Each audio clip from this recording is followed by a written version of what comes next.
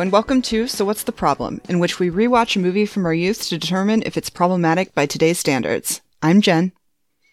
And I'm Jimmy. Today we are discussing Scream 3, which was released on the 4th of February 2000 in the US and on the 28th of April in the UK and Ireland.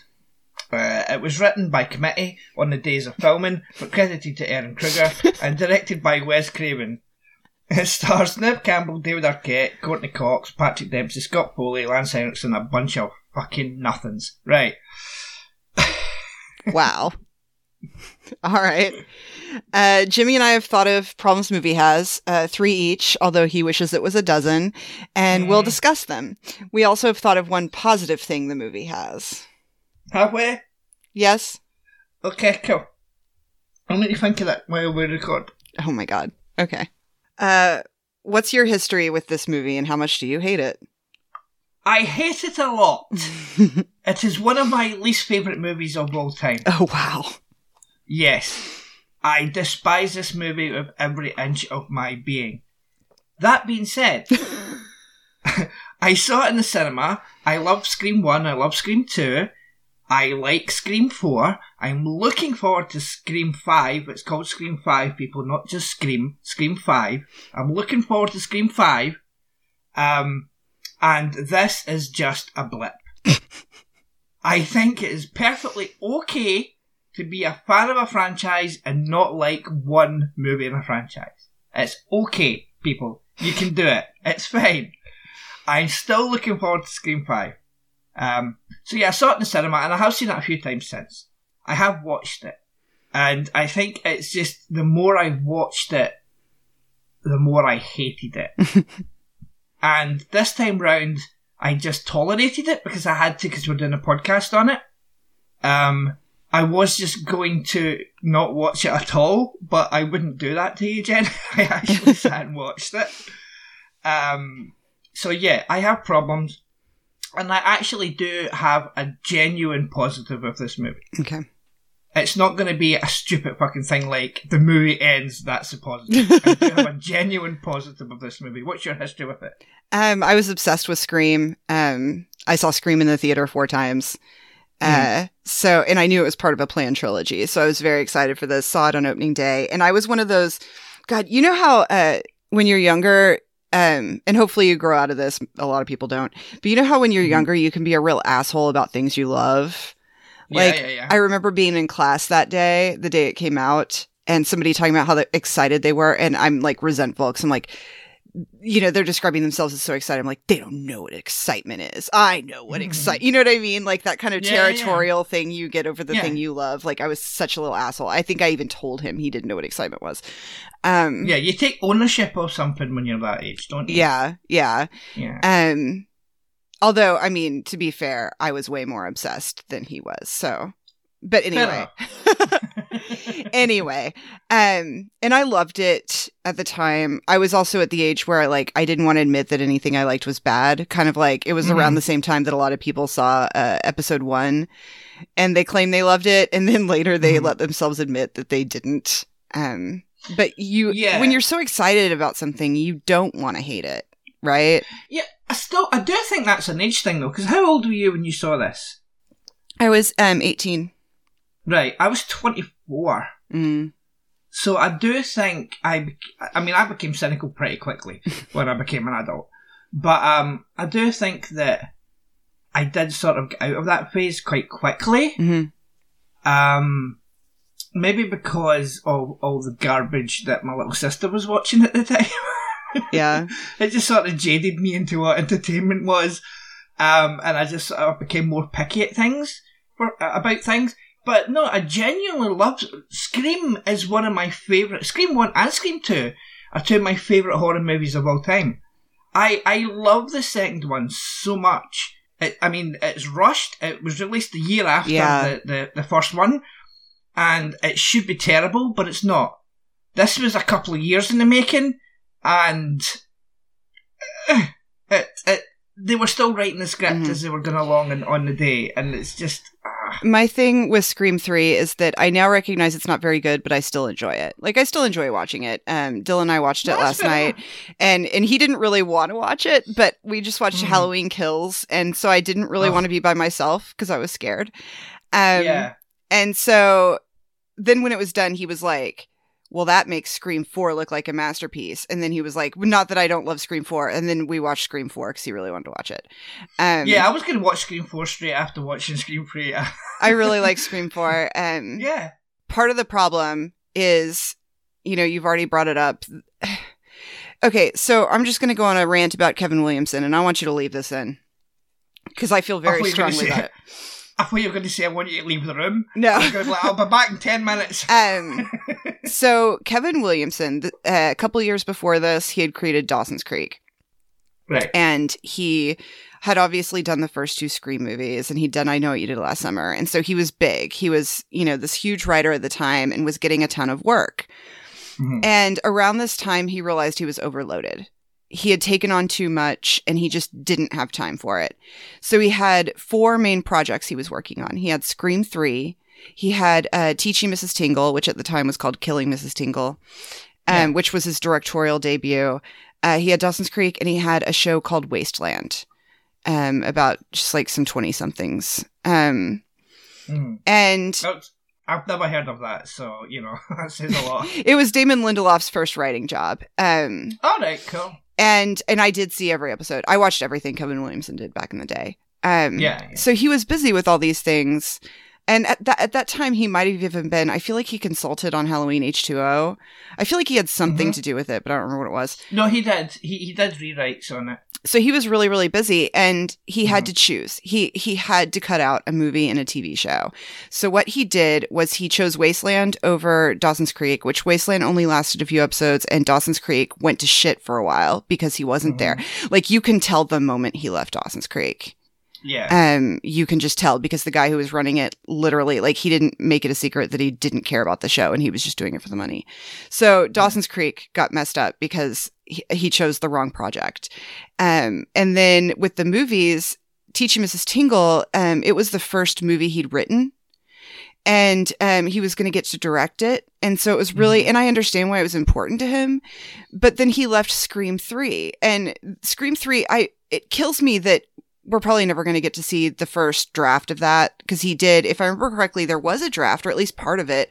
I would even take a synopsis, because I know that when he submitted Scream, he had the other 2 planned. But it was supposed to be back in Woodsboro. Like, they were supposed to be, which there's kind of an homage to that in the movie, because they're doing Stab, back to Woodsboro. But it was going to be a very different movie, and it drove me crazy because it was Kevin Williamson's thing. It was his story. And they brought in Aaron Kruger, who is always hit or miss with his twists and stuff. And I just can't, I will always wonder what Scream 3 would have been if Kevin Williamson had made a different choice, which, like, if you look at the things that he chose, they didn't do well. Yeah. I don't think Aaron Kruger is a great writer, but I don't blame him for this. Because of the whole written by committee thing. Well, and last night Dylan was like, why is this movie so silly? This movie is so silly. And I'm like, it's a comedy. It's not even a horror movie anymore. It's just pure comedy. I don't want to repeat, like, too much of what I said during She's All That. But honestly, there were a lot of things Dylan was questioning throughout where I'm like, maybe it was Harvey. Right. Because I think Harvey Weinstein had a lot of terrible ideas. So I wouldn't be... No, that's fair enough, but... Sorry. Oh, I wouldn't be surprised, especially since he probably had more control over the writing and stuff with this one, I would assume. Like, it just makes me wonder if some of it was him.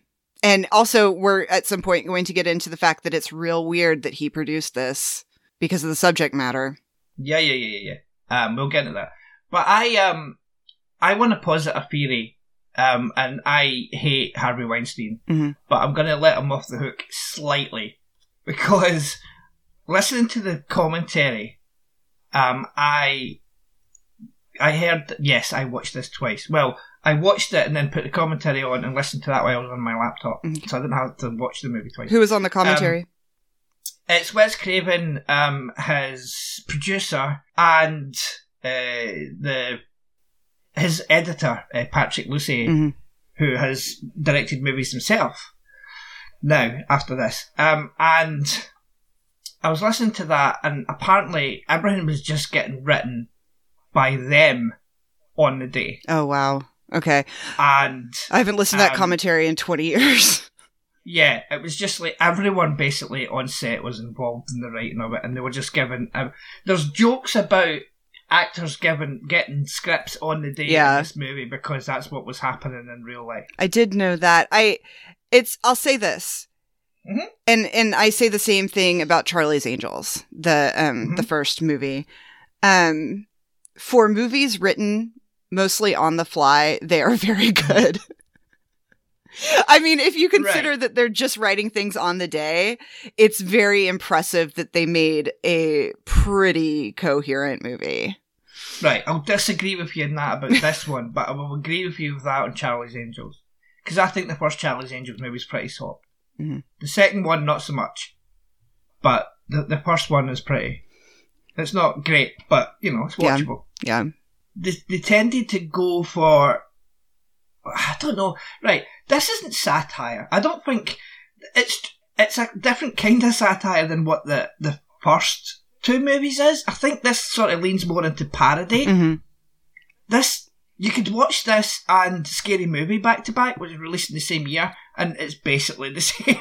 I just think that this feels more like a parody than a satire. And it's one of those things where there are some properties where really only one person should be doing it, and Kevin Williamson should be doing this. Like, they honestly should have pushed it off a little until he was available, or pushed Teaching Mrs. Tingle back. I don't know. And it's because Miramax made that as well. Because it's kind of like, when I rewatched Twin Peaks a few years ago, I always kind of, David Lynch is very hit and miss with me, and I kind of roll my eyes at his weirdness sometimes. But when I rewatched Twin Peaks, and you can see where he left, I was like, no, there's a talent to his weirdness. Like, there is, not just anyone can make something weird. Like, he knew what he was doing, and was a master at it, and the people after him were not. And it's the same thing. Like, Kevin Williamson knows how to write these movies. I mean, I'm curious about the next one, because did he write it? I don't even know. He wrote it. Yeah. Okay, then never mind. I think so anyway. I'm pretty sure they got him back. Okay. It's obviously not Wes Craven because he passed away, but it's right. No, Kevin Williamson didn't write it. Okay. Well, it's the same guys who directed it. Okay, that's what I thought. Yeah. I saw Ready or Not, though, and Ready or Not is fantastic. Yeah, there's a lot of things that's worrying me about the fifth movie. And when this one doesn't feel like a Scream movie to me, and I think the fifth movie is going to feel that way as well, but for different reasons. Mm-hmm. Because I think the fifth one is going to be aiming for more sort of gritty and... I mean, watching Halloween Kills and how fucking violent that mess gets, it's like, I think that modern horror these days just seems to be, let's just throw some blood on someone. Mm-hmm. And, Ready or Not. But I just feel as though, I hope I'm wrong, because I do want this to be good because I like Ready or Not. But I just feel as though watching the trailer, it's just going to be a bit too sort of hard and gritty, and everyone's gonna die, and it's and also Marco Beltrami's not doing the music for the fifth one. It's Brian Tyler, who's a good musician, but he's a good composer. But Marco Beltrami, I don't like Marco Beltrami's score for this movie, but the other three Scream movies, I love the scores for them. Mm-hmm. But, actually, it's one of the few scores I own. Like, I own the CD. I do not own the soundtrack for this one, though, because I don't like Creed, and they're really trying to sell Creed in this movie. They absolutely are. It's so frustrating. There's Creed posters in Sydney's room, her fake room. Yeah, in her real room, it was Indigo Girls. It was an Indigo Girls poster. That tells you how much I've seen these movies that I... No, that's fair enough. I know that. Should we get into our problems, though? Yeah. And my first problem is the voice changer. Really? Yeah. I think the voice changer is an insult to the fans' intelligence. Mm-hmm.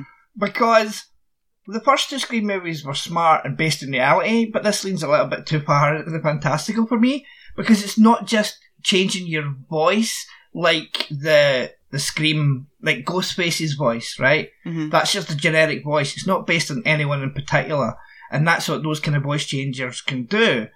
But this one can change your voice into people like Dewey and Sydney, and that is not possible, and it just sort of takes me out of the movie a little bit. Okay. I could see that.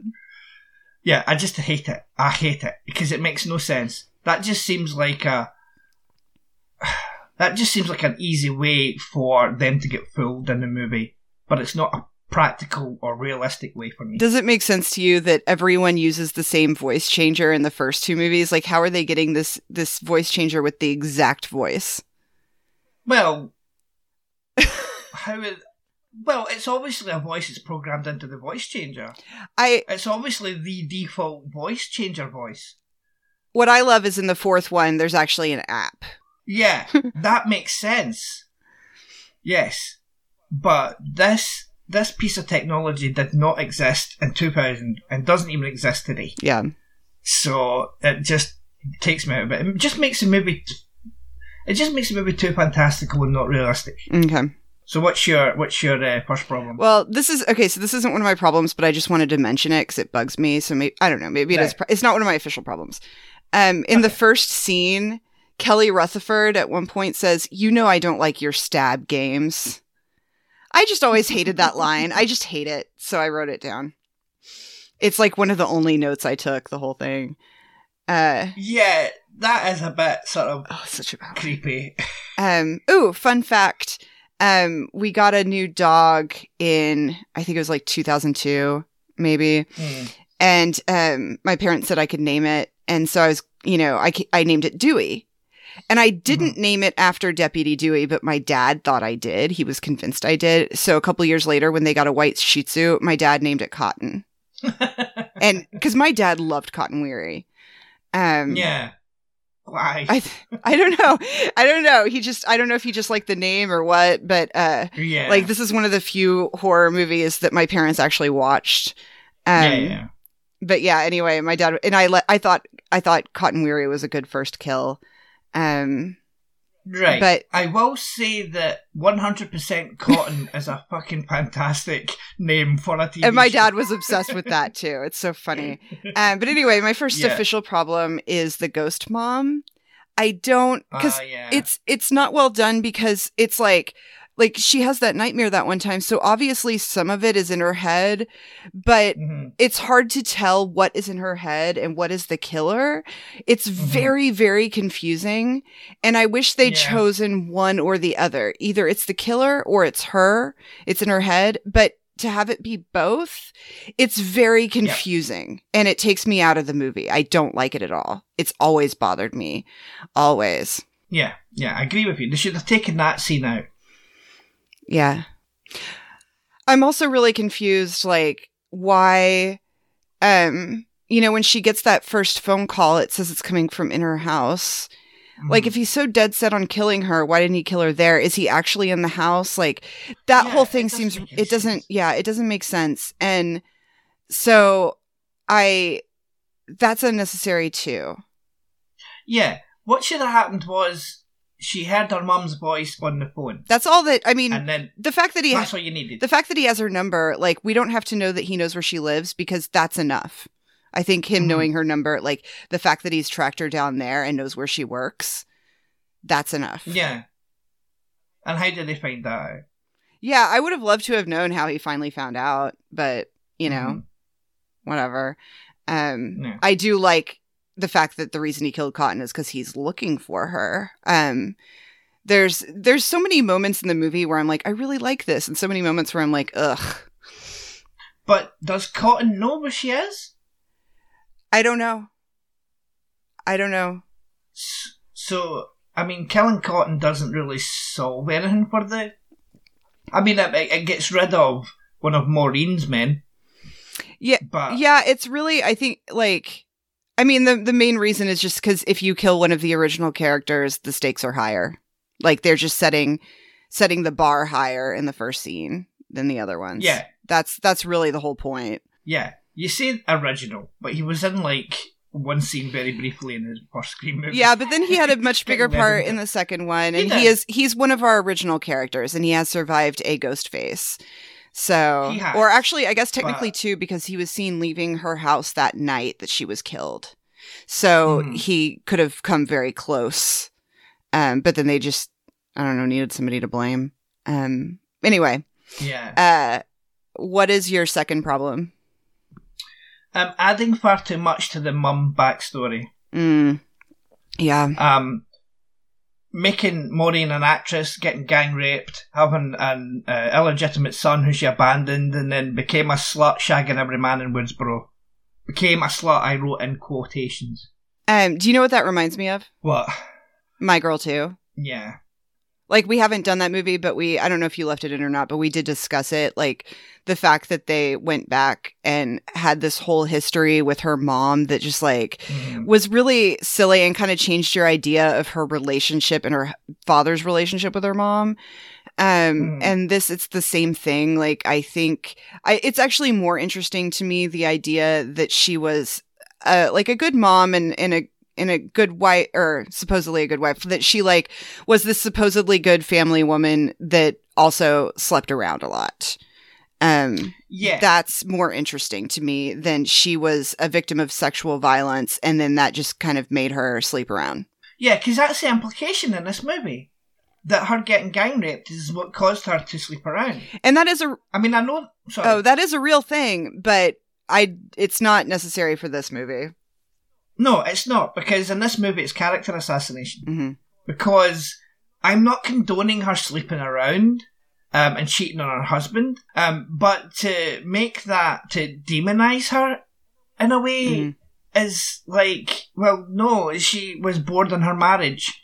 She could have dealt with it differently, but she decided to shag other men. Big fucking deal. Why make her out to be this quote-unquote slut who became that way because she was gang raped? Why add that element to it? I don't know. And I'll say this, like, it's also the interesting thing about her as far as the first movie goes is that if you are going to be sympathetic to a cheater at all, like, the idea that her husband's always out of town, like, it gives you, like, a reason is implied why she might do that, you know?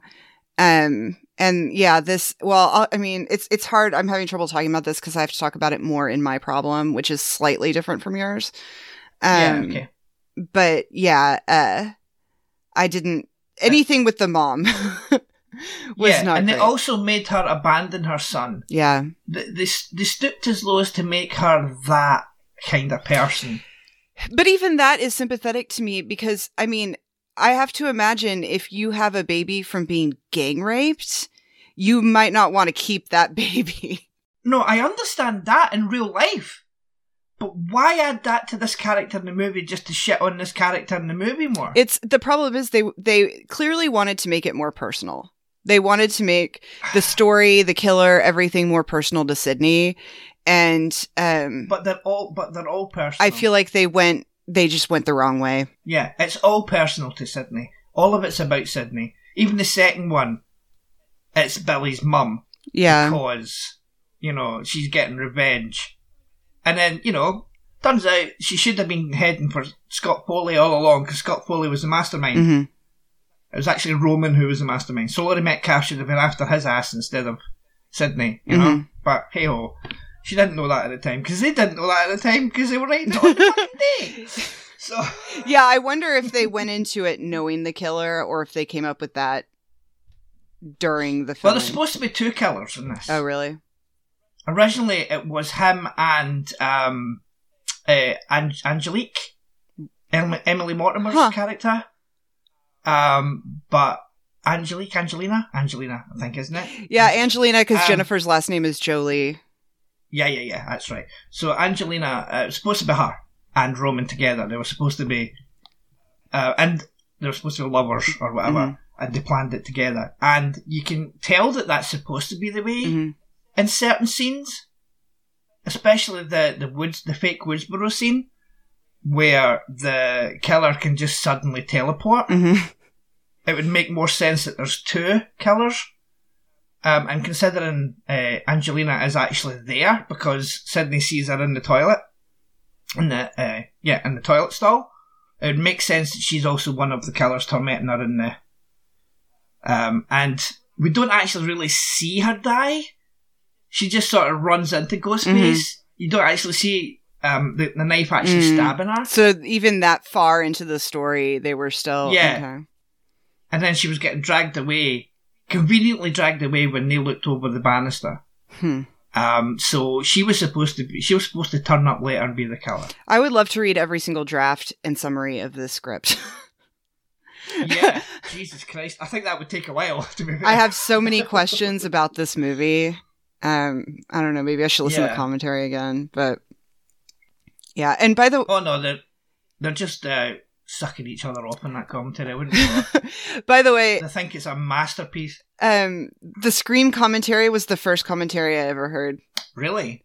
Yeah, there was because I was so obsessed, and it was like you could buy it on VHS, right? Like you could buy the movie on VHS, or there was this box set that I hopefully have somewhere in storage, where it was the VHS of the movie, and there was a second VHS that had the commentary, and it also had like a Scream calling card. Like back when you had calling cards to make phone calls. Yeah. And there were because the movie had the VHS had multiple covers, so there was a copy of each cover in it that was the size of VHS, and there might have been something else in it, I don't know, but like it was kind of expensive, and I demanded like this is what I need.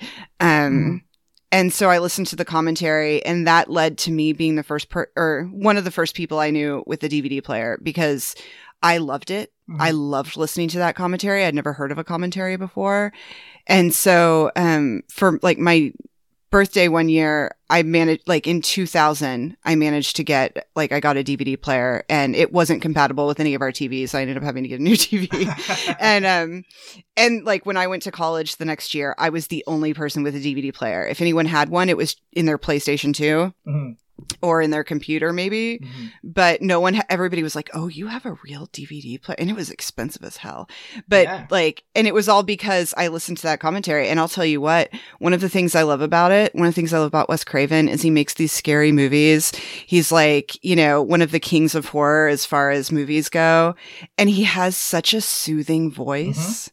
There's this part in the first commentary where he's talking about having the TV on in the background and like on the blue, the blue screen before you watch the movie, and talking about how it's setting the tone for us watching a movie. And something about the way he says it always reminds me of Bob Ross. Right. Okay. The painter. And it's just, I love Wes Craven's speaking voice. It's so calm and nice. And he just seemed like he must have been a very nice man. You can tell in the commentary for Scream 4, which also has cast members in it, that they all loved working with him.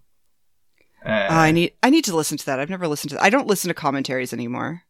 Neither do I. I mean, I've bought a lot of Blu-rays recently that have commentaries on them with the intention of listening to them, but I just haven't listened to them yet. I've got loads to listen to. I think Get Out was the last one I listened to. Right. The first ever commentary, I think the first ever one I listened to all the way through, was Ghostbusters.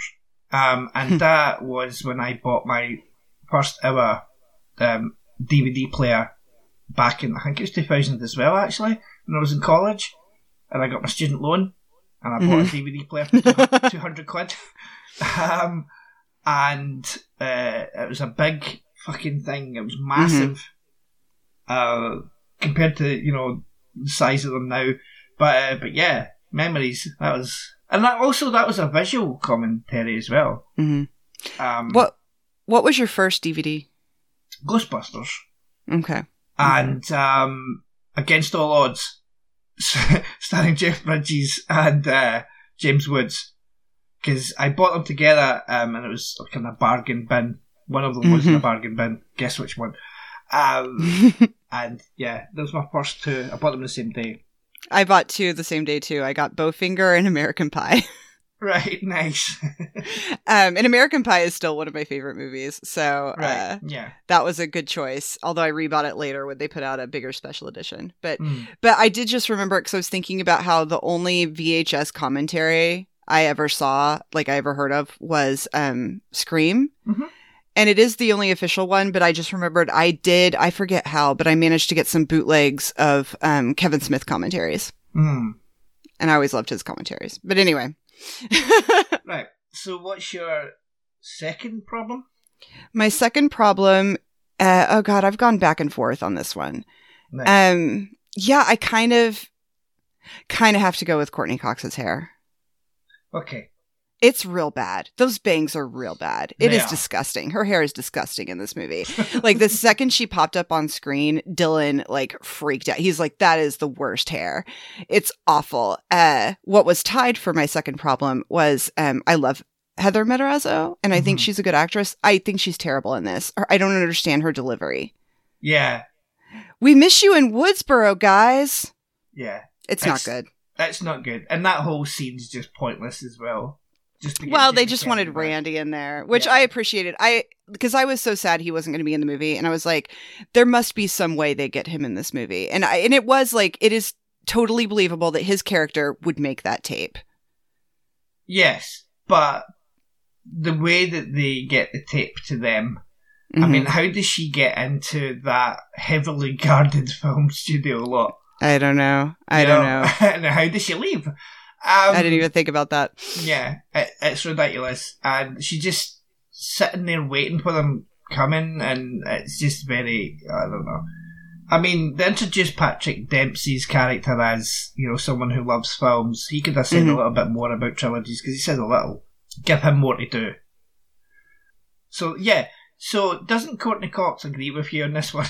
Yes. Yeah. There's a famous tweet that shows up in my feed in my Facebook feed every once in a while, like a screenshot does. Mm-hmm. And it's like, her reaction, I forget exactly what it says, but it's almost like she didn't realize she had that hair. Like she's so horrified. It's terrible. But it's also Gail is a character who's kind of tacky, and her clothes are just kind of tacky. Mm-hmm. And her hair, like even her hair in the first movie, it's like she's kind of a tacky woman. So it does make sense she would have this terrible hair. It really does. But it's not good. It's awful. I don't understand why anyone would think those bangs were a good idea. Yeah.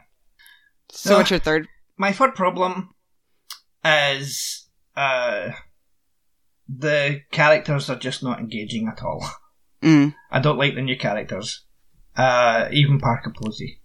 Because I think while Parker Posey's trying her best, I don't think it's the right fit for this. Well, right. She's a bit over the top, right? No, sorry. She's really over the top, right? But then you've got Stu in the first movie who was over the top. But it works better for him because he's just a stupid fucking dumb 17-year-old, right? Mm-hmm. This is supposed to be a grown-ass woman. A lot of her lines were ad-libbed. Mm-hmm. And all the lines of hers I hate are ad-libbed. And I just don't think that it's not just her, right? Although, her rolling down the hill and saying, I can't stop rolling down this hill is fucking ridiculous. And so over the top, and it just pushes this movie into a comedy and not a horror movie. Not even a satire. But it's not just her, it's other characters. I don't like any of the new characters. I don't like Roman. I don't like Angelina.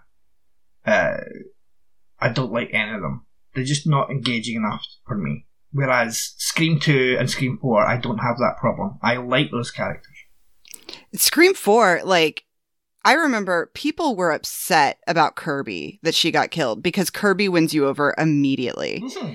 And when she lists off all those remakes, and her hair, Hayden Panettiere had great hair in that movie. And I was upset because I knew I was going to fall asleep while watching Scream 4 last night, because I was really tired and I barely made it through Scream 3. And so I was like, Dylan was like, you probably can't stay awake for this. And I'm like, no, I won't, but I would like to doze while watching it. And I missed my favorite part, which is Emma Roberts being a badass at the end. Yeah. But yeah, Scream 4 makes this movie look even worse because I think Scream 4 is really good. Yeah. I think Kirby should have been the final girl on Scream 4. Yeah. Emma Roberts' character, what's her name again? I already don't remember. Yeah, I don't remember. Anyway, her. Jill, it makes sense that it's Jill versus Sydney, but I don't really think Sydney belongs in Scream 4, really, because it should have been Kirby versus Jill. It would have made a lot more sense if they aped the original movie and it was teenage girl versus a peer. By the way, spoilers for Scream 4. Absolutely. Absolutely. Little late for that, but spoilers for Scream 4. Well, yeah. You can put it in the notes, maybe. Yeah, I'll record something and put it at the beginning saying there's spoilers for all the movies. Yeah, I mean, I would like to think that if you're listening to this, you have seen them, but there could be somebody who hasn't bothered to see Scream 4. There's always someone who hasn't seen something that you're talking about, and they would obviously know that if we're talking about the movie, there's going to be spoilers, but... Yeah. I mean, Sydney turning out to be the bad guy and then shooting Dewey in the head, that was a bit much, but so yeah, the characters I just don't like them. I thought this even watching it for the first time, and a lot of them are over the top. Angelina's over the top. And by the way, we forgot to mention, Jay and Silent Bob are in this movie. Yeah. And in the same scene where Jay and Silent Bob are in the movie, Wes Craven walks past and lifts his head up so you can see that it's Wes Craven doing the cameo thing. And I just hate it. It's just so far. It always bothers me that he's overshadowed by Jay and Silent Bob. I know. But it's just so far into parody, it's ridiculous, this movie. His cameo in the first one was better. Yeah. When he plays Freddy Krueger. Yeah. That's a really, really fantastic cameo. Yeah. He's in the second one as well as a doctor. I just realized I've met two different people who are in Scream movies. Oh, really? Yeah, I've met Henry Winkler and I've met Emma Roberts. Oh, nice. Yeah. Cool. Henry Winkler people? Kissed my forehead. Yeah. Aww. Yeah. He sounds like a sweetie. He really does sound like a genuinely nice guy. He was really nice. Yeah. Very quiet. He was very quiet. But, and then I was in line to meet James Marsters not long after. And his booth was, because it was at a convention, his booth was right next to Henry Winkler's. And so Henry Winkler's standing there. He doesn't have anybody in line for him. And he turns around, looks at me, sees me like he remembered me from earlier, and looks at me and looks surprised, like, oh, it's you. Like, he just acted, it was just so sweet, like, acknowledging me and pretending like we were friends. And it was sweet. He was really nice. And then Emma Roberts I met at a book event.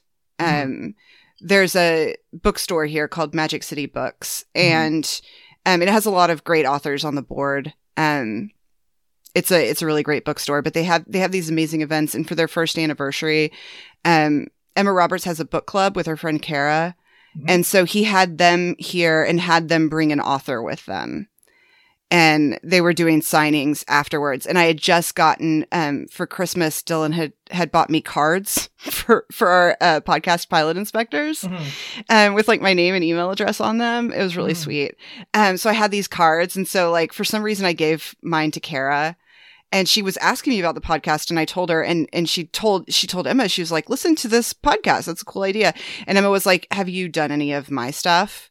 And I was like, yes. And she said, were you nice about it? And I was like, I was like, my husband didn't like Scream Queens, but I liked it. Because that was one of the very first shows we did. But no, she was really, really sweet. And it's listening to her talk about books. There are these celebrities that have book clubs where, like, I know some people think it's stupid that they have them, but to listen to them talk about books is actually really wonderful. And that they especially somebody like Emma Roberts, whose audience is so young, that she's getting people into these great books. That's good. It's really cool. And Reese Witherspoon has really good taste in books too. Right. Do you know that Wes Craven in the commentary for Scream 5 says, Scream 4, sorry, says that Kirby isn't actually dead. I wish that was true, but I don't think she's in the new one. Like, I want her to be in the new one, but and I would need her to cut her hair. Yeah, but apparently she has. Apparently she's posted a picture where her hair is quite similar to it. But that doesn't make any sense. We'll get into that in a minute. But in the commentary, he said that he made her still alive when Kieran Culkin walks away from her, because if he made a Scream 5, she was going to be in it. Kirby is one of the best characters in the whole franchise, I think. She is. She's the best. And so Wes Craven said that he liked her and didn't want to kill her off for certain. So she was going to come back in Scream 5 if he directed Scream 5, but sadly he passed away. Yeah, well, and I'm disappointed because I know that Kevin Williamson had another trilogy plan, and I guess Scream 4 just didn't do well enough for them to do that, and I would love to know what he had planned. I would like to kidnap Kevin Williamson and ask him a lot of questions. Yeah. And I would have to kidnap him because he's going to have to answer the questions, and I don't know if he would otherwise, so. Yeah. I'll treat him well, though. Just ask him what the fuck The Following was about, because that show was bananas. I was into it the first season. I was obsessed. Yeah. But I didn't watch the whole thing. Yeah. I watched the entire 3 seasons, and I regret it. So, but that show did a ballsy thing. This has nothing to do with Scream, but it did a ballsy thing with Maggie Grace. Mm-hmm. In the pilot, Maggie Grace is credited as a regular, and then they kill her off at the end of the pilot. That's very Joss Whedon. It is. But Joss Whedon hasn't actually done that, though. But he wanted to. He wanted to. He wasn't allowed to, I know. It's so weird to me that somehow credit sequences are too expensive to have done too. It seems like, I don't know. I don't understand it. Well, that makes sense, because The Following's credits weren't a credit sequence. They were just on screen as the show happened. So that's easy to do. But yeah, I don't think Kirby's back for this next one, and it's a shame. Yeah. Because she doesn't have any relation to anyone in Scream 5. She's she was Jill's friend. So there'd be no reason for her to come back. This is weird. I was looking at her credits just in case somehow she was in Scream 5, and she hasn't worked since 2018. Mm-hmm. Yeah. What's she doing? She had a baby, I think. Oh. So she just sort of took some maternity leave. As far as I know, she definitely had a kid, but I don't know if that's why she's not working. But it would make sense. My third problem? Yeah, what's your third problem? Okay, my third problem, and this this is the one problem I knew was going to be a problem before I rewatched the movie. Right. And it's always been a problem for me. Mm-hmm. I don't like the retconning. Yeah. I don't like the idea that Roman was behind the first killing. Yeah. I really hate it. It really pisses me off. I get that clearly they wanted it to be some sort of relative of Sydney's. But I really hate it. What I hate more about it is the changing of the first movie. The rest of the backstory I don't love, but in recent years, and I've seen people write about this, I have a better appreciation of them talking about sexual abuse in Hollywood because that is a real thing. And what they were describing that's the kind of shit that happened then. Yeah. And it's so weird that Harvey Weinstein produced this. It's so weird when you look at what these monsters did. Like, if you look at their work, there are things in there. Like, if you watch Louis C.K.'s stand-up or watch his show, he talks about these things and you think, oh, he's a feminist, but really it's just, no, he's like that, right? I feel like there's someone, Chris D'Elia, I don't know how to say his last name. The guy, he was in You season 2 and he was playing a guy who preys on teen girls, and then it turns out in real life, that's exactly what he did. And it's so weird that these people are attached to this material that mirrors things they've done. Mm-hmm. And then you have to wonder, how aware are they even of that? Since a lot of time these monsters have convinced themselves what they're doing is not bad. Yeah. I think the whole, as much as I despise it, I think the whole Maureen, young actress was gang raped thing is actually them calling out Harvey Weinstein. Mm-hmm. I like to think that that's what they're doing because everybody knew. Mm-hmm. Even back then, they knew. And that storyline on its own, I think, is interesting. That whole story on its own is interesting to me. But to have it be so related to Sydney, I don't know. That bothers me. But once again, I would be fine with it if it wasn't going back to the first movie. That just really, really bothers me. And I think Scott Foley's very good. Yeah, he's all right. I think he's, especially the stuff where, as far as we know, he's just a director, right? Like, just his whining the whole movie is kind of funny to me. It's weird because a lot of the Hollywood stuff is over the top, but then I think that a lot of filmmakers enjoy making fun of Hollywood a little too much. And I think that storyline, I would wonder if it works, if all that stuff works better for somebody who works in the business than it does for someone like you or me. Yeah. And I think sometimes they lose sight of the fact that we don't, and I understand it better than most civilians who don't live anywhere near Hollywood, right? Because just because I've studied movies so much and listened to commentaries and read memoirs and stuff like that, I'm more well versed in that stuff. Yeah. And I think I would hate it more if I wasn't, even at the age that I saw it at, very kind of aware of the stereotypes and everything. I think that probably helps in the enjoyment of the movie. But they just forget that not everyone, there's probably plenty of actresses that act almost exactly like Jennifer Jolie, but that's not something that the average person is going to really understand. No. Is that a dig at me? No, because I do think you know those things. Yeah. I'm only kidding you. No, I know that, but and I understand all that, and I appreciate all that.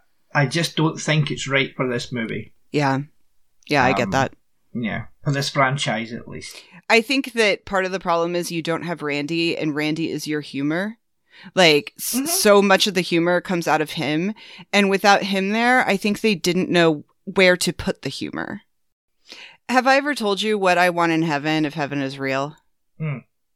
So, and leave this in because I think it's a really good idea. Okay. Okay. Okay. Now I'm agnostic and I don't necessarily believe in heaven, but if heaven is real, and I hopefully get there because I've done some bad things, but I feel like I'm ultimately pretty good. Everyone's done bad things, Jen. Every single person on this planet. Well, it just depends on how judgy God is, right? Yeah, true. And I like to think he understands we're human. But anyway, if he's real. Yeah. But what I hope is in heaven or in any afterlife, if there is some sort of afterlife, is what I want the ability to watch things you wish were made. I would love to get the opportunity to watch the Scream that would have been made if Kevin Williamson hadn't quit. It's kind of like you'd be able to watch Indiana Jones with Tom Selleck, right? Or maybe My So-Called Life Season 2. That to me is what I wish. I would love that ability to watch these things that I wish existed. Angel season 6. Yeah, Angel season 6. There, I would love to be able to see these things. And that's just always that for a long time. That's been my idea of what would be amazing in the afterlife. Yeah, that's a really nice idea. I love it. Yeah, it's a good idea. As an atheist, I'd have to say it's never going to fucking happen. But it's a nice idea. It's really good. It would be good if that actually did exist. I mean, especially since the afterlife would probably get boring after a while, right? Because I assume it lasts forever. So how much time would this take up for me to watch all these alternative pieces of entertainment that I want to see? No, that's a good idea, actually. may actually make me a believer yet. So my positive, and like I said earlier, it's a genuine positive, right? Mm-hmm. Because I do like what they do with Sydney in this movie. Mm-hmm.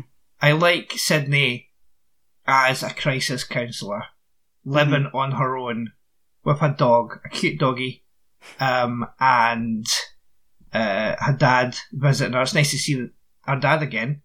Yeah. Her dad turning up and helping her, and only Dewey knowing where she is, and the dad, obviously. So I think I like that, because that makes perfect sense. Mm-hmm. Because she has been through a crisis herself, too, in fact. So it makes sense that she's helping out other people. And I like that that's what they do with her. I don't like what they do with Dewey, and I don't like really what they do with Gail. Because Gail's entire storyline in this movie is being jealous of Parker Posey's character. Yeah. Well, one thing I do like is the idea that she and Dewey tried, but that she just couldn't, like, they just wanted different lives. Mm-hmm. I think that's really interesting. Yeah. Like, to see what happened with them. I think that's a really good story. There's a few things in here that are really good parts of the story. Mm-hmm. It just, and then I always wonder, like, are those things that Kevin Williamson would have done? Like, did they keep any of his plans in this movie? But yeah, the Sydney stuff is great. And and they did something similar somewhat similar in Halloween, the new Halloween, that came out a few years ago. Except instead of kind of living afraid, she's like prepared to be a badass. Yeah. She's just in this isolated, just quiet life because she can't deal with everything else, because she tried to move on and have a normal life and it didn't work out. Yeah, she tried to go to college and almost died again. And she's been through this trauma. Like, if that movie were made today, they would talk more about trauma. I mean, I also like the fact that she's not just thrust into the action straight away. Mm-hmm. She's on her own for a good portion of the movie, but things are sort of heating up, and then with all the pictures of her mum, then Dewey has to call her, has to tell her at least. But I like that she's not like, oh, we're in Hollywood, let's make Sydney an actress, or let's make Sydney like I don't know, a TV show host like they did with Cotton. You know what I mean? It made me wonder if Neve Campbell said she'd do the movie if she didn't have to film that much, or if she wasn't available for that long because she was doing something else, because I feel like she was really busy around this time. Because her scenes in her home could have been filmed in a day or two, and she's missing from so much of the action of the movie. I just wonder if it was like, if that storyline exists because of a contractual thing. Yeah, possibly. But then when she turns up, it's like, bam, Sid, super bitch again. So, which is always good to see. Sydney Prescott is one of my favourite final girls of all time. I think she's awesome.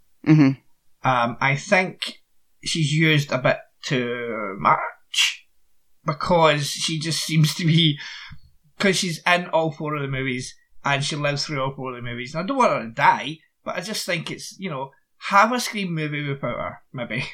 And have the other two in it. Well, I'll just say... let Sid have peace, for fuck's sake. I'll say this. Scream 5 has been described as both a sequel and a reboot. So I am fully prepared for our original people to die. Yeah, all three of them are getting killed off, yeah. You think? Yeah. All three of them. Because Sydney, and I don't like it, but Sydney's going to die because she's not the final girl anymore. She's past that stage. She's the mentor that gets killed now. And Dewey's going to die because, going by the trailer, they're making him out to be a fucking badass now, and you need that from Dewey, because Dewey's fucking useless in all the other four movies. He shoots Roman in the head in this one, but only because he's told to shoot Roman in the head. Yeah. He doesn't do anything else. He's knocked out constantly. He's knocked out at the end of the fourth movie, which is fair enough, because the fourth movie is a teenage girl. He's the Giles of this franchise. Yeah, absolutely. But not as smart. But I love Dave. He's great. But yeah, and I think he's going to die. He's going to go out a badass. Mm-hmm. Which you need to give him a heroic death after all the shite they've been put through. And Gale's going to die because nobody really cares about Gale. I care about Gale. I like Gale. No, I mean movie-wise, nobody really cares about Gale. Gale doesn't do anything in the movies, really, does she? And this one, she's jealous. And the fourth one, she almost dies anyway, and then she's not in the movie for the remainder of it. You know, it's like the filmmakers don't want to kill the three main ones off when they were making Screams 1 to 4, but they didn't actually give them anything to do. Especially Gale. But I don't want Gale to die either, but I think she is. I think all three of them are gone. And Marley Shelton is in the fourth or the fifth one. Oh yeah, I saw her briefly in the trailer. Yeah, I thought, was that Marley Shelton? But yeah, she was in the fourth one. Mm-hmm. It's interesting bringing her back. Yeah. Out of all the characters to bring back from Scream 4, to bring her. I hope they make her more competent and less of a fucking psycho, because they make her out to be such a suspect in that fourth movie. Yeah, she's just staring and bug-eyed and stuff, and it's like, yeah, give Marley Shelton something better to do. I love Marley Shelton. I do too. She's great. So my positive, you're gonna hate. Oh, okay. And I wouldn't have thought this would be my positive until I watched it last night. Okay. It is Parker Posey. And here's the thing, because Dylan and I were talking about this the other day, when I was telling him, that I had to watch Scream 3 this week. He said that a big part of whether or not you like this movie has to do with whether or not you like Parker Posey. Because Parker Posey, and she is extra big in this movie, but she's often very big. Look at Josie and the Pussycats, for one. Blade 3 as well, yeah. It's just what she does. Yeah, with her, you either love her or hate her for the most part. She's one of those actors that it's like people are going to have a strong opinion if they do have an opinion about her. And she is over the top, but she is fucking hilarious. Like the part where she just walks up to Patrick Warburton and jumps into his arms. I cackled so hard. I know this movie is a little too silly and everything, but Dylan and I watching it last night, it's like we both agreed, just watching her in this movie, even if it seems out of place, is such a delight because she's hilarious. Right, I disagree. Because I don't find her funny in the least. And I think that stupid, dumbass things like her saying that stuff when she's rolling down the hill, and the way she says "my lawyer" like that, and the way she holds out her hand when she's running behind Courtney Cox to get Courtney Cox to hold her hand, it's like, you're in the wrong movie. Now, I don't hate Parker Posey, right? I like her in other things. And I think if this part was in something other than Scream 3, I would like it more. Okay. I just don't like her in Scream 3. I don't like what they do with the character, or any of the characters in this. So it's nothing against Parker Posey, and I think I probably would enjoy it more if it wasn't in Scream 3. I think she's the thing that in a mediocre sequel, to me, she makes it more enjoyable. So that's why she's my but it's also, I understand why someone would hate her, right? I totally get that. Whether somebody would hate her in this movie or just in general, because she is so over the top, so much of the time. But if you like her, or if you love her, it's delicious. Watching her, but it is an acquired taste, especially with this movie. So, I like her in other things, though. I do like her shtick in other things. I don't hate her shtick or her character, like her. I mean, or the actor. I don't like her. I don't hate her. I just don't like. I just don't like Scream 3. I just don't like it. And there's just so much in here that just adds to it. And she's part of it because I don't think she belongs in it. Mm-hmm. I think she's too over the top for this. But, like, say she was in Scream 1 Mm-hmm. doing this. Do you think you would still like her as much? Because Scream 1 is, like, almost perfect. Do you think that adding Parker Posey as this character in Scream 1 would still be good? I mean, Amazing. it's Great. hard to think they would, because the storylines are so different. It's hard for me. But like, if she played Gale Weathers Mm-hmm. in the first one, Mm-hmm. yeah, that would be really interesting. I don't know. I don't know how I'd feel about it, but It would be a completely different movie. But Randy also seems a little over the top in the first movie compared to everybody else. I know, but he suits it because he is an obsessed teenage boy. Mm-hmm. And he's the movie savvy one. But there's also moments of, like, tenderness with Randy. Mm-hmm. And there's also, like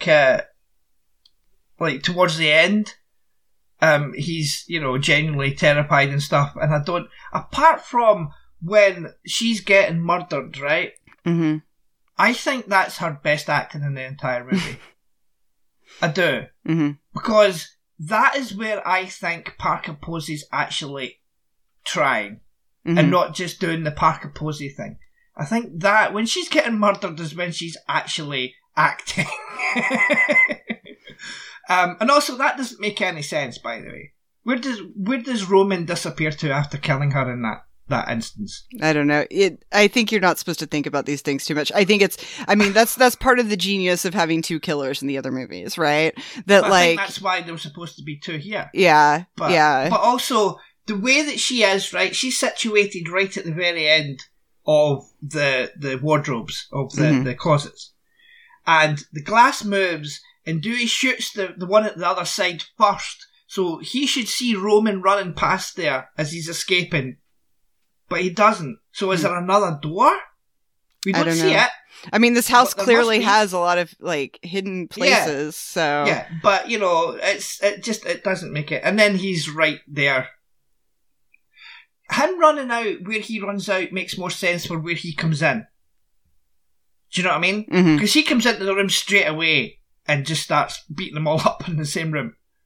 So, it would, I don't know. It just annoys me. I think, like, because I was having trouble coming up with, like, one positive, because, like, I like the movie, but I know it's not great. And the other thing, and I know I touched on it earlier, but the Hollywood sexual predator storyline, that is so dark. Yeah. Right? Like, and it is a very good storyline. I don't know if it fits here, but, that is something, like, this movie was talking about something that really happens before other people were talking about it. Yeah. No, I agree completely. I do think that there is certain things in here that are good. I just don't think they suit this movie or this franchise. Is my problem. I do think that gang rape thing is interesting. It's fucking terrifying and awful. But I do think that sort of thing is interesting to touch upon, and that a major motion picture is doing it. I just wish it wasn't in Scream 3. A satire of, of horror movies. I just wish it wasn't in there. It's also, like, the fact that Angelina said that she slept with Milton, and it's like, it's clear he's probably still doing this. Yeah. I don't mind him getting killed. No, actually, I almost wrote that down as a positive. I actually wrote that as my positive. I was going to write that down as, he gets murdered and he deserves it. He's the only one that really deserves it. There are some little things in these movies that it's almost like they're glossed over and you don't think about it. Like, because that comes up, it comes up a couple of times, but it's not something they talk about a lot in the movie. Like, there's that, and it's that you don't, like, it wasn't till now that I was really thinking about how dark that is. And then in the first one, the idea, like, I think I don't spend a lot of time thinking about the fact that Sydney's mom slept around. Yeah. That, like, that's such a huge thing that Sydney finds out about and has to face about her mother. That, like, her coming to terms with the fact that Cotton Weary isn't the killer, and, you know, finding out about Stu's dad and stuff, that like this woman not only goes through the trauma of almost being killed, but like she has to deal with the fact that her mom was not who she thought she was. Yeah, in the first movie. Yeah, but it's not something we think about, right? True, yeah. She discovers in the first movie that it wasn't just Billy's dad or Cotton. Cotton, it was other people. Yeah. She flashed her shit around like she was Sharon Stone or whatever they say. And it was like, it is dark, but I just feel as though that if you are satirizing horror movies, putting in like gang rape in a Hollywood party is a bit much. Yeah, it is. But the thing you just said, the line about her flashing her shit all over town like she was Sharon Stone. And then earlier you said, what was it you said? It was a Tatum quote about Sydney. Bam said super bitch. Yes, Bam said super bitch. Like in this conversation, thinking about like, you know, like I remember the Indigo Girls poster and like we remember specific quotes. Like it just shows how good the first movie is. Absolutely. That we remember such specific things. Because I've seen, you know, I have a lot of movies I love and I have a lot of movies I've seen a lot, but Scream, I know it's like Heather's, like I know that script. Yeah, no, I know Scream pretty much back to front. I love it, and I've watched it a lot of times. I think I may actually watch it again soon, and just to get away the taste of this fucking thing. The big problem with this movie is that after the first Scream, it's hard to do anything as good. Like Scream changed the entire game. Like I read something recently that said that young people watching it now wouldn't appreciate it in the same way because they've seen this done a million times. Yeah. But Scream changed everything with horror. It commented on horror, and the way they comment on the genre in the other movies just nothing's going to work as well as that very first one. Yeah, I mean, that's the same thing as what Scream is saying about the original Halloween movie back in 96. Scream is saying that. Scream is saying that that younger people won't really like Halloween as much. But, you know, here's a teenager that does. I mean, Randy's the only one that really appreciates the first Halloween movie. Yeah. But I think that's a comment on that as well. And then Scream changed that, and then, every now and then a horror movie comes out that changes horror. Yeah. I can't remember, although Saw apparently has changed horror as well. And Paranormal Activity. Yeah. Yeah. Which I think the biggest thing that came out of that is that they were like, oh yeah, you can make cheap horror. You'd think they would have learned this from Blair Witch, but like, you can make cheap horror films and people are gonna still love them. But yeah, there's been a few movies that have changed the game, but Scream is one of the biggest ones. I mean, if you look at the slasher films that came in the years after that, and then there are things like, I mean, Halloween, they'd kind of given up on Halloween, and Halloween H2O happened because of Scream. It just changed things so much, and I mean, that was one of the ways that, like, there were a lot of ways that Kevin Williamson really changed things, because with this and Dawson's Creek, it's like he created smart teens, teens that know big words and that are smarter and more thoughtful. And while sometimes it's a little over the top on like Dawson's Creek with the way they talk, like it is closer to how a lot of teens are. It's closer to how I was than the way they were usually portrayed in movies. Yeah, Scream. The problem is Scream is so perfect. And so game changing that it's got to be really hard to figure out how to do more, and have them work in the same way, because I think it's impossible. I think it's just impossible for anything to be anywhere close to Scream. That is our discussion on Scream 3. Yeah, we did it, Jen. We did it. This is like Home Alone. Like, I'm realizing how much I love talking about these movies that I'm obsessed with. It's rare that we talk about something that I love that much. I mean, I could do hours on an original Scream movie. I really could. Well, and I almost picked it, and then it's like how we talked about how we probably shouldn't do Heathers, that like, if we love something that much and think it's so perfect, What's the fun in really doing it, except the fact that we get to have fun talking about this thing we love? But the problems would probably be very small and insignificant. Yeah. Oh, unless it's Back to the Future. I did just think of a problem I have with Scream, though. Anyway. A problem you have with Scream 1? Mm-hmm. What is it? The fact that you see Ghostface, like in the bushes at one point. And then, makes no sense. I can't remember if it's in the movie or not, because I think maybe it was cut out. I don't know. Do you see him in a reflection in the grocery store? You do. Okay. Yes. I think it's just that scene was longer, and they cut a lot out of it. But the fact that you see Ghostface in those two places, the only way I can handle that is I think about the assholes at the school who are dressing up as Ghostface, and I just imagine that's them, because it doesn't make any sense otherwise. Like, just add a little, 5 seconds of one of them walking out and taking the mask off. Mm-hmm. Just add that. Makes more sense. Yeah. But, yeah. It's still a brilliant movie. Anyway, next week, Jen, we are sticking with horror movies, obviously, because it's almost Halloween, and we are also sticking with the third movie in a franchise, because next week we're doing Halloween 3 Season of the Witch. I'm excited about this.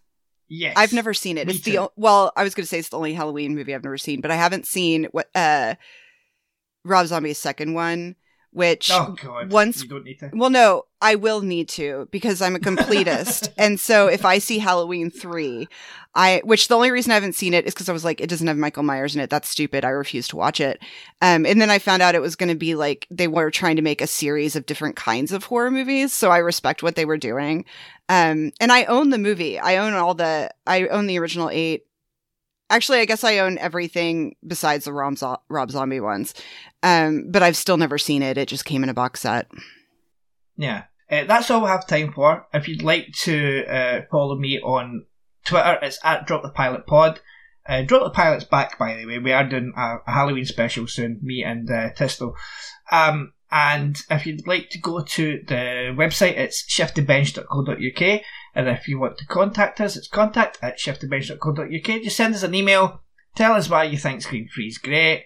I promise not to take the piss out of you, because everyone's opinions are valid. And where can people follow you on the internet, Jen? At Pilot Inspectors on Twitter. Excellent. So thank you all for listening, and we'll speak to you all next time. Goodbye. Goodbye.